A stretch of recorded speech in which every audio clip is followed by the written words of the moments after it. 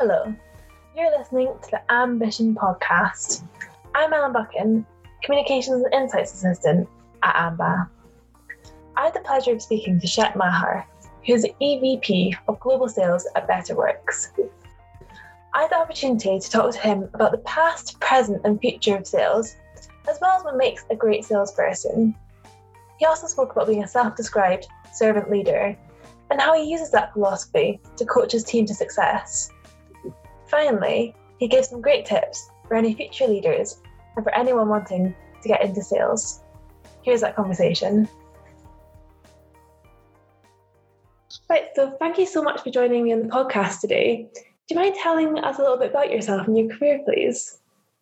Sure.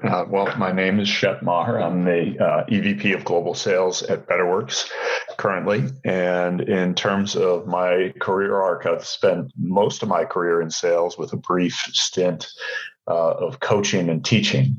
And so I did sales for a wonderful financial research firm when I was in college. It was one of my many part-time jobs in college as I worked my way through college. And after graduation, I did that full time for a bit, but I was really passionate about teaching and coaching.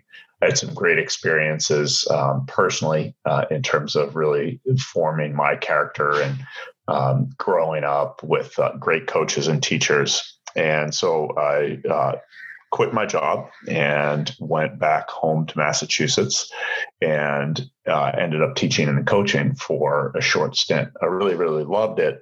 But it also helped clarify that I also loved certain aspects of sales that I hadn't realized I loved as much. And one of the things that I really love about sales is the meritocracy. There's not a lot of politics in sales.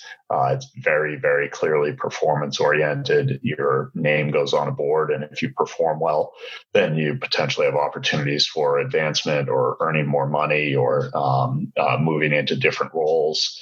And if you don't, then at the end of the day, there's no room on the team for you as long as you have a team of high performers. So I love that element of sort of high accountability, high responsibility, and really clear transparency on performance. And that was a little harder to get in teaching and coaching. It was still there in certain ways, but I ended up getting back into sales, joining a startup in Boston. We had a great run, and I got moved out to San Francisco, out to the West Coast in 1999 at the height of the sort of first .com boom. So very, very exciting time to be out West. And I've been out West in technology sales ever since. Amazing. I really want to get back into some of your kind of thoughts of sales, but I was just wondering what your company does and what you do in your role right now. Sure. So at Betterworks, we're on a mission to do a couple of things. One is to really spread the gospel of OKRs, objectives and key results, which was really first brought to prominence by John Doerr and Andy Grove at Intel. And John Doerr introduced OKRs to Google and Amazon and a number of other companies that he invested in at Kleiner Perkins. And were really, really instrumental in helping those companies grow into the juggernauts that they are today. So OKRs is a fantastic management methodology. It helps companies focus on the big rocks. It helps drive great alignment, commitment, transparency. It helps companies stretch and understand that shooting for a really lofty goal and falling somewhat short of it is not a fireable offense. So it's a great, great methodology, especially for certain profiles of companies that are interested in growth, in innovation, and getting more focused and aligned. And the other thing that we're on a mission to do is help companies understand that if you want to accomplish great things using a management methodology like OKRs, in today's day and age, you can't do that without bringing your human capital with you. It's not something that you can set up in the boardroom and just decide at a very senior level that you're going to change your management methodology. You actually have to bring individual contributors, team leaders, managers with you on that journey. And so historically, what has happened is performance management has usually been handled by HR, and it's usually been pretty separate from the key objectives and goal setting that a company does. And you see that reflected in surveys by great organizations like Deloitte and Gallup, where most employees, in fact, sometimes upwards of 75% of employees at world-class companies will say they have no idea how their work ties to their top company objectives. And in many cases, they don't even know what those top company objectives are. So they work really, really hard, and they're very, very focused on doing well, but they don't necessarily know how their work ties in. That leads to a lack of engagement. And at the end of the day, if you have an employee experience that is disengaged or less than optimized, then that has downstream impacts, like, for example, a less than optimal customer experience. So what we're trying to do is help companies understand that the previously sort of separate realms of strategy, goal setting, objective setting, and performance management with your talent and your people actually belong together and can be done together. And when they are done together, then they can actually reinforce each other and become a very, very powerful way to both develop your talent more effectively and achieve your business objectives. Wow, I'm really shocked by that statistic of 75% not knowing what the overall kind of objective was. So I hope you don't mind, but I was having a little stalk of your LinkedIn before we started speaking. And I noticed that you describe yourself as a servant leader. And I was just wondering if you tell me a little bit more about that. Sure. No problem. Looking at my LinkedIn profile at all, I think that's why we all have those profiles out there. It gives us an opportunity to share a little bit of our, not just our career, but hopefully our personal selves with others. Servant leader is a term that I sort of happened across accidentally not too long after I moved out to California. And I think it does tie back to my experience teaching and coaching. And I think that teachers and great coaches are actually great servant leaders. What I realized when I first got into sales management, I really wasn't very good at it. I think it was a classic case of somebody being put into management because they had some success in a sales role. And sometimes the skills that made you successful in an individual contributor role are not the skills that make you successful in a management role. So it was a tough adjustment for me. But eventually I started to figure it out and started to figure out some different things that made me successful and made my team successful.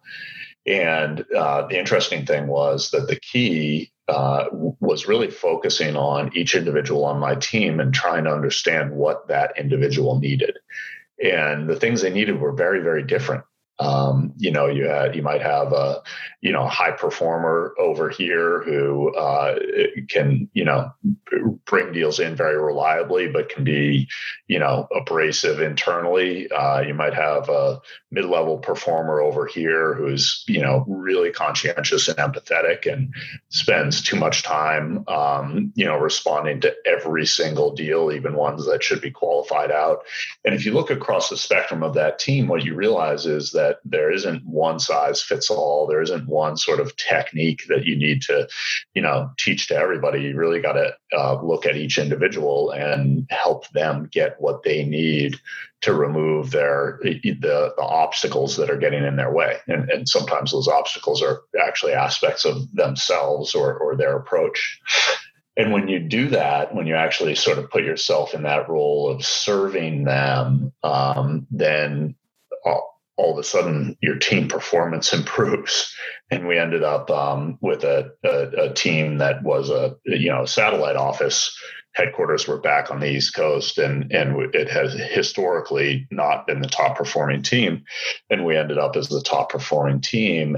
And as I sort of reflected on that, the key was becoming a servant leader to those individuals and helping them get what they needed to get better. And when I did that, my success followed. One key about that servant leader term is it doesn't mean that you're a pushover or you just come in and sort of say, hey, what do you guys need? Can I get you coffee? You really have to challenge and push people sometimes. Sometimes being a servant leader involves helping somebody look at something that is in themselves that is really difficult to see or admit. Or you help somebody change a really deeply ingrained habit that has made them successful thus far in their career, but won't take them to the next level. So it's not servant. The word servant can be misconstrued.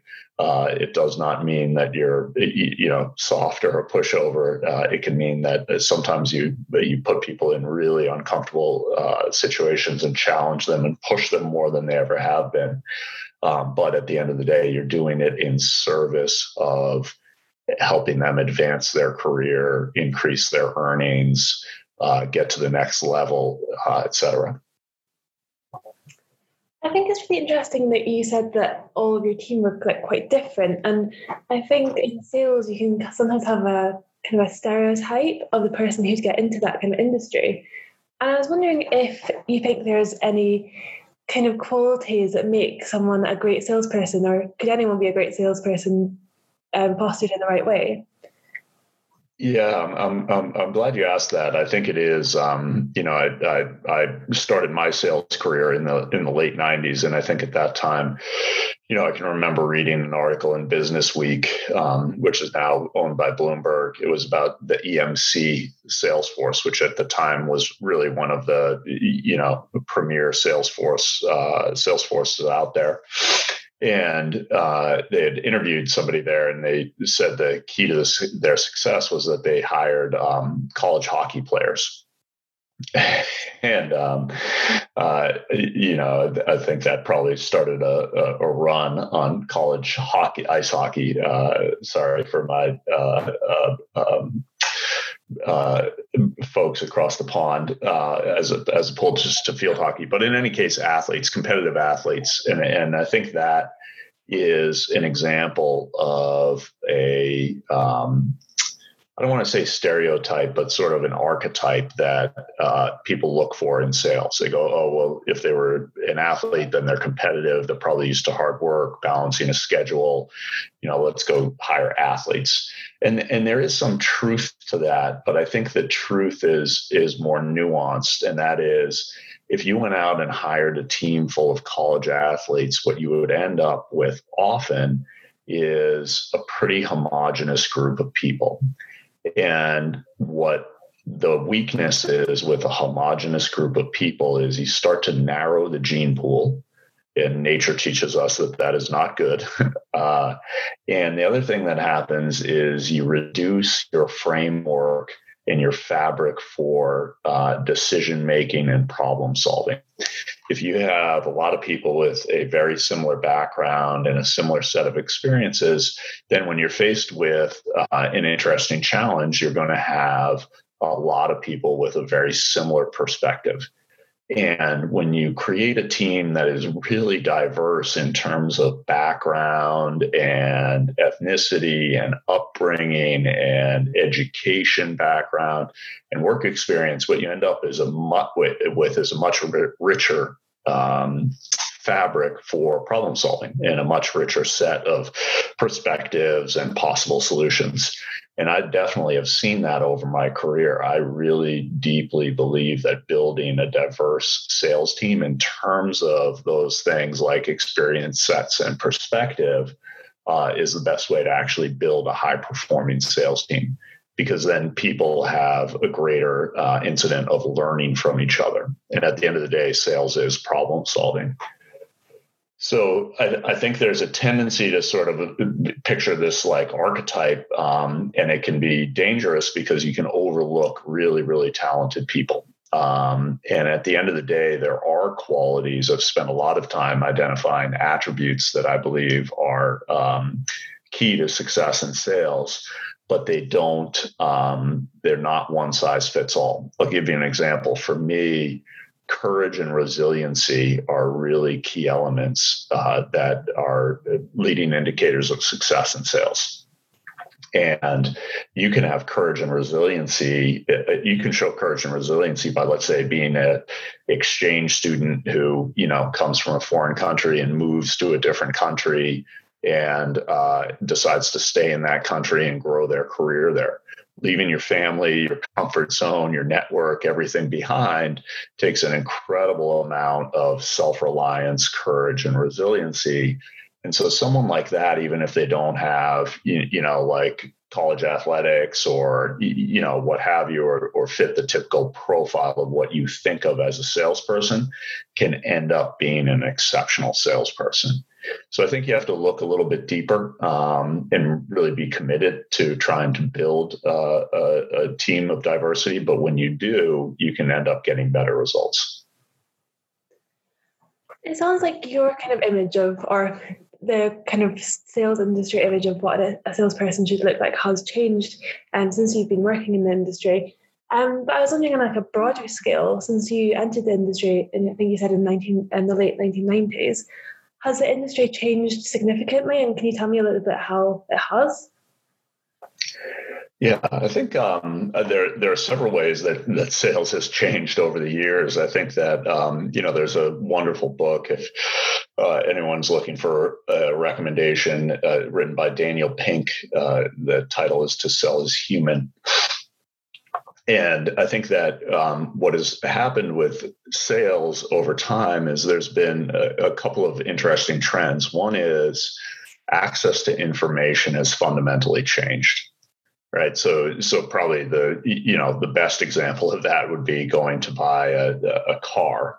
It used to be that if you went to buy a car, you sort of saw the sticker price on the window and you knew that if you said yes to that, you were going to get screwed. And so you had to negotiate down from that. But other than that, you didn't have a lot of information, right? Much less what the heck your used car was worth if you wanted to trade it in. And now you can literally go online, take pictures of your car, upload them to, a website, enter the mileage and the VIN number, and, you get information back with what your car would be worth if you traded it in, what your car would be worth if you sold it in a private sale. And not only that, but the car you're interested in buying, you can get, an incredible amount of information for, what it's worth and how much below MSRP you should buy it for. So sales has changed in that, the salesperson maybe in the past held a lot of information that the buyer didn't have access to. Now the buyer has access to all of the information and sometimes more information than the seller might have. And I think that's changed the dynamic. The concept of like a pushy, aggressive salesperson is out the window. That is short-lived and is not a path to success. What is a path to success is a salesperson who really starts to understand the customer's business, starts to understand the challenges that they're facing, can really put themselves in the shoes of the customer, and that salesperson is going to excel. So it's really favored, I think, a probably different profile of salesperson than maybe some of the stereotypes, and favored things like a high degree of intellectual curiosity, an analytical mind. Some of the best salespeople and sales leaders that I know have backgrounds in engineering, for example. So the concept of sort of a salesperson coming in, lighting up the room, being the most outgoing, extroverted person in the room, that really has shifted and changed. It's now, I think, much more favorable to someone who is potentially introverted, thoughtful, and can really understand the customer's business and how the solution that they're bringing to the table can help the customer. Salespeople that are really deeply focused on helping their customers earn the right to sell product to their customers and earn trust. And that trust, developing that trust, is really key to success. Real, genuine trust. I was interested to hear that you're talking about information, and it kind of leads me on to my next question, which is obviously technology over the last couple of months has become just so much more important in connecting people. And obviously there's some huge technologies like revolutions coming. Do you see technologies such as big data or AI, for example, impacting your industry, and how do you think it's going to look like in the future? Yeah, I think it does, and that's, you already see it in action in some ways. There are great companies like, let's say, Drift, that are using chatbots to engage potential buyers who hit your website in a much more meaningful and helpful way than a contact me form, that you fill out and hit submit and hope goes, you hope it goes to the right person. And the key there is that it's helpful, it's thoughtful, and it's really designed to benefit the customer and allow the customer to research and approach an interesting product or company that they're interested in a way that fits for them and is comfortable for them. So I think that's a good example of how AI is changing sales. And really the theme that I think about for the next several years is the humanization of sales. Big data and AI, I think, they're going to help us as sales professionals do a better job of ensuring that we're engaging with the right customers, customers that have a problem that our product can solve. Customers that are interested or ready to buy, as opposed to not ready to engage and feeling harassed by salespeople. So I think it's going to help streamline and really decrease the friction between buyers and sellers. That's going to be the great outcome, I believe, of AI and big data. There are other examples too, tools like Kong and Chorus, which help you, record calls, analyze calls, and almost watch, game film, if you will, of your sales calls, so that you can get better as a team and do a better job of engaging with the right customers at the right time with the right product. So we've talked a little bit about the past, and we talked a little bit about what the future of sales might look like, but I'm really interested to hear about 2020, because obviously there's just been so much change in the world. So with so many travel restrictions in the world, have you had to move your sales processes online? Have you had to change the way you do global sales? And is it possible to strike up the same connections when you're working virtually, do you think? Yeah, so there are about four good questions packed into that one. Yeah, look, this is unprecedented. I've certainly worked through two prior recessions in 2001 and 2008, and this one is different on many levels. I think on the upside, unlike 2008, where I think there were runs on banks, and people were really concerned about whether credit and capitalism would survive. There isn't that fear. The markets are still functioning well, but the paradigm of, hey, I'm just going to fly out to London to go meet this key customer, and make sure everything's fine, like that is gone pretty much, and will be for some time, I think. So that reliance on the personal connection, we're having to work around it. The great news is, in terms of immediate connectivity, video capabilities, where we have technology that can help us almost replace that.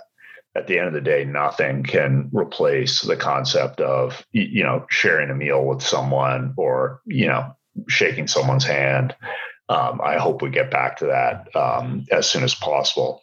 On the other hand, what it has opened up is the ability to, look at different geographies where maybe it was too expensive to put a salesperson in that geography, and say, hey, gosh, we can now sell to that geography just as effectively as any other geography because everything is remote. So I think it's opened up people's eyes in terms of being more location flexible.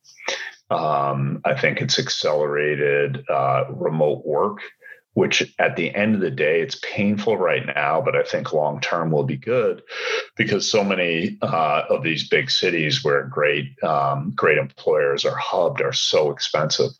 And now you see employers that are actually providing employees with incentives to move out of some of those hubs. So I think it's really accelerated the remote work trend, which I think is healthy for us overall. But it definitely is challenging, and you have to work, I think, extra hard to make a great connection with someone when you can't shake their hand or share a glass of wine or share a meal with them. And is that the same experience you have with leading your team virtually? It sounds like you're quite involved in your team. And has it been difficult to switching to working remotely, or is it a similar situation? I love to travel, and we had, for example, a great office in New York, and I would be out there once a month, and there is true power in what Hewlett and Packard called management by walking around. Right. They coined that phrase, and they were really one of the first great companies to where, nobody had offices. Everybody had sort of an equal cube, and they would spend time just kind of walking around and bumping into engineers and finding out, oh, wow, this project is stuck. Hey, let me dive in here and see what's going on. So there's real power in that. And that helps build trust and confidence. And it's much easier, I think, to be vulnerable, and ask for help if somebody's, sitting there with you than if it's remote. So, for now, the reality is that's gone. I think that the key to success when that's the case is frequent communication using a variety of channels. At the end of the day, you can still have many of the effects of management by walking around, by communicating frequently with your team and having a sense of, gosh, I haven't had a one-on-one with so-and-so recently. We've had to skip because we've had customer calls. I'm just going to send a text, check in, see how they're doing. Hey, this team, this overseas team, they always felt disconnected anyway, and now I can't get out there once a quarter. Let me, set up a Slack channel with them and make sure that they are feeling connected. So that omni-channel sort of frequent communication and checking in more often than you would if you actually had trips planned out there, I think is really, really important. And kind of on the same tone, you spoke quite a lot about the geographics, how COVID has allowed us to kind of, in a weird way, be more international because you don't have to travel, or there's new technologies that allow you to talk to people from across the world more easily. But what do you think about sales techniques all over the world? Do you think you need to change them for different cultures, or do the same kind of things work everywhere? Or is it more differentiated by the industry that you're selling to? There's give one reading recommendation out. I'll give you another reading recommendation, which I really love. It's a bit anachronistic because I think it was written in maybe like the late 60s or early 70s, but it's called "You Can Negotiate Anything" by Herb Cohen. And Herb was a lead negotiator for, I think, 3 or 4 presidents And he writes a really wonderful book about the differences, the cultural differences of negotiating deals in different parts of the world, as well as actually negotiating for a new refrigerator at a Sears Roebuck store. So it's a really fun read. Look, at the end of the day, I think there are some elements that are universal.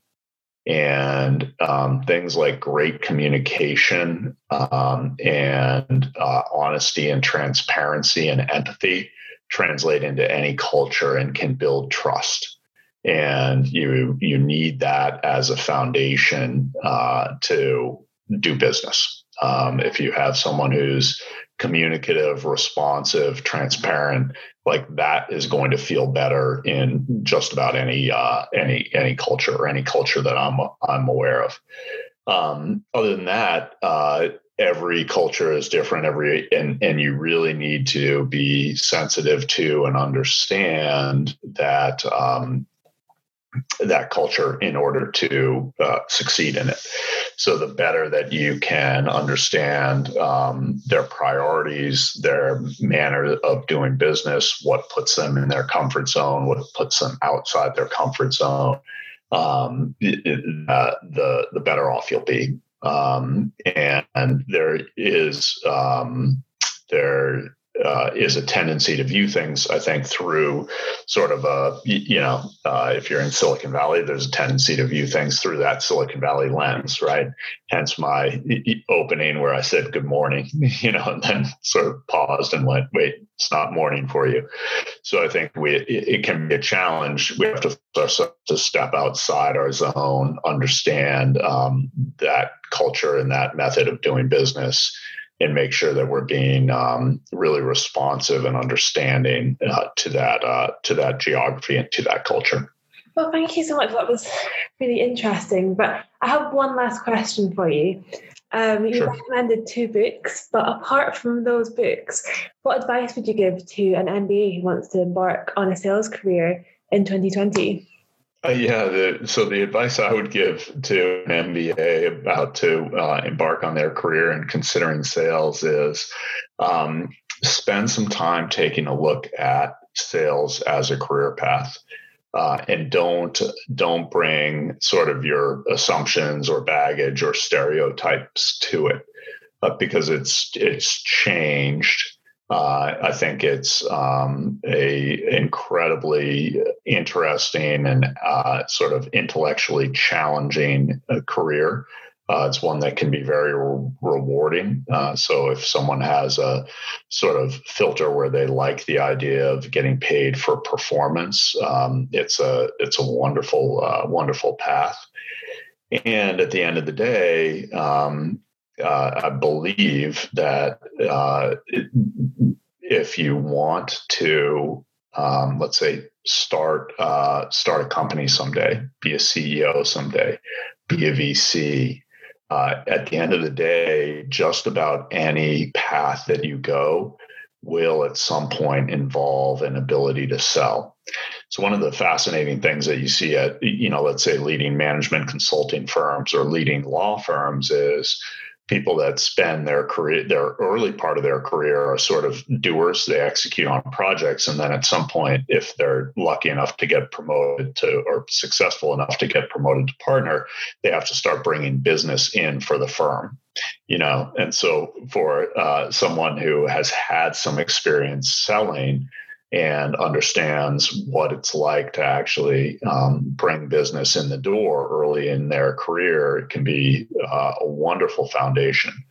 At the end of the day, a VC is selling entrepreneurs who have a great idea and are probably getting multiple term sheets on working with their VC firm.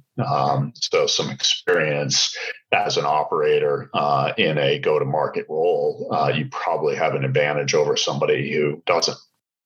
So I think it can be a great foundation for a career. It can be a great full-time career as well. And the sky's the limit in terms of earning potential and leadership potential. I think that's some great advice. Thank you so much for being on the podcast today. I really enjoyed speaking to you. Absolutely. Thank you. Thank you so much to Shep for being on the podcast. I really enjoyed talking to him. If you'd like some more thought leadership, head to www.associationofmbas.com/ambition and make sure to listen out to the next Ambition podcast.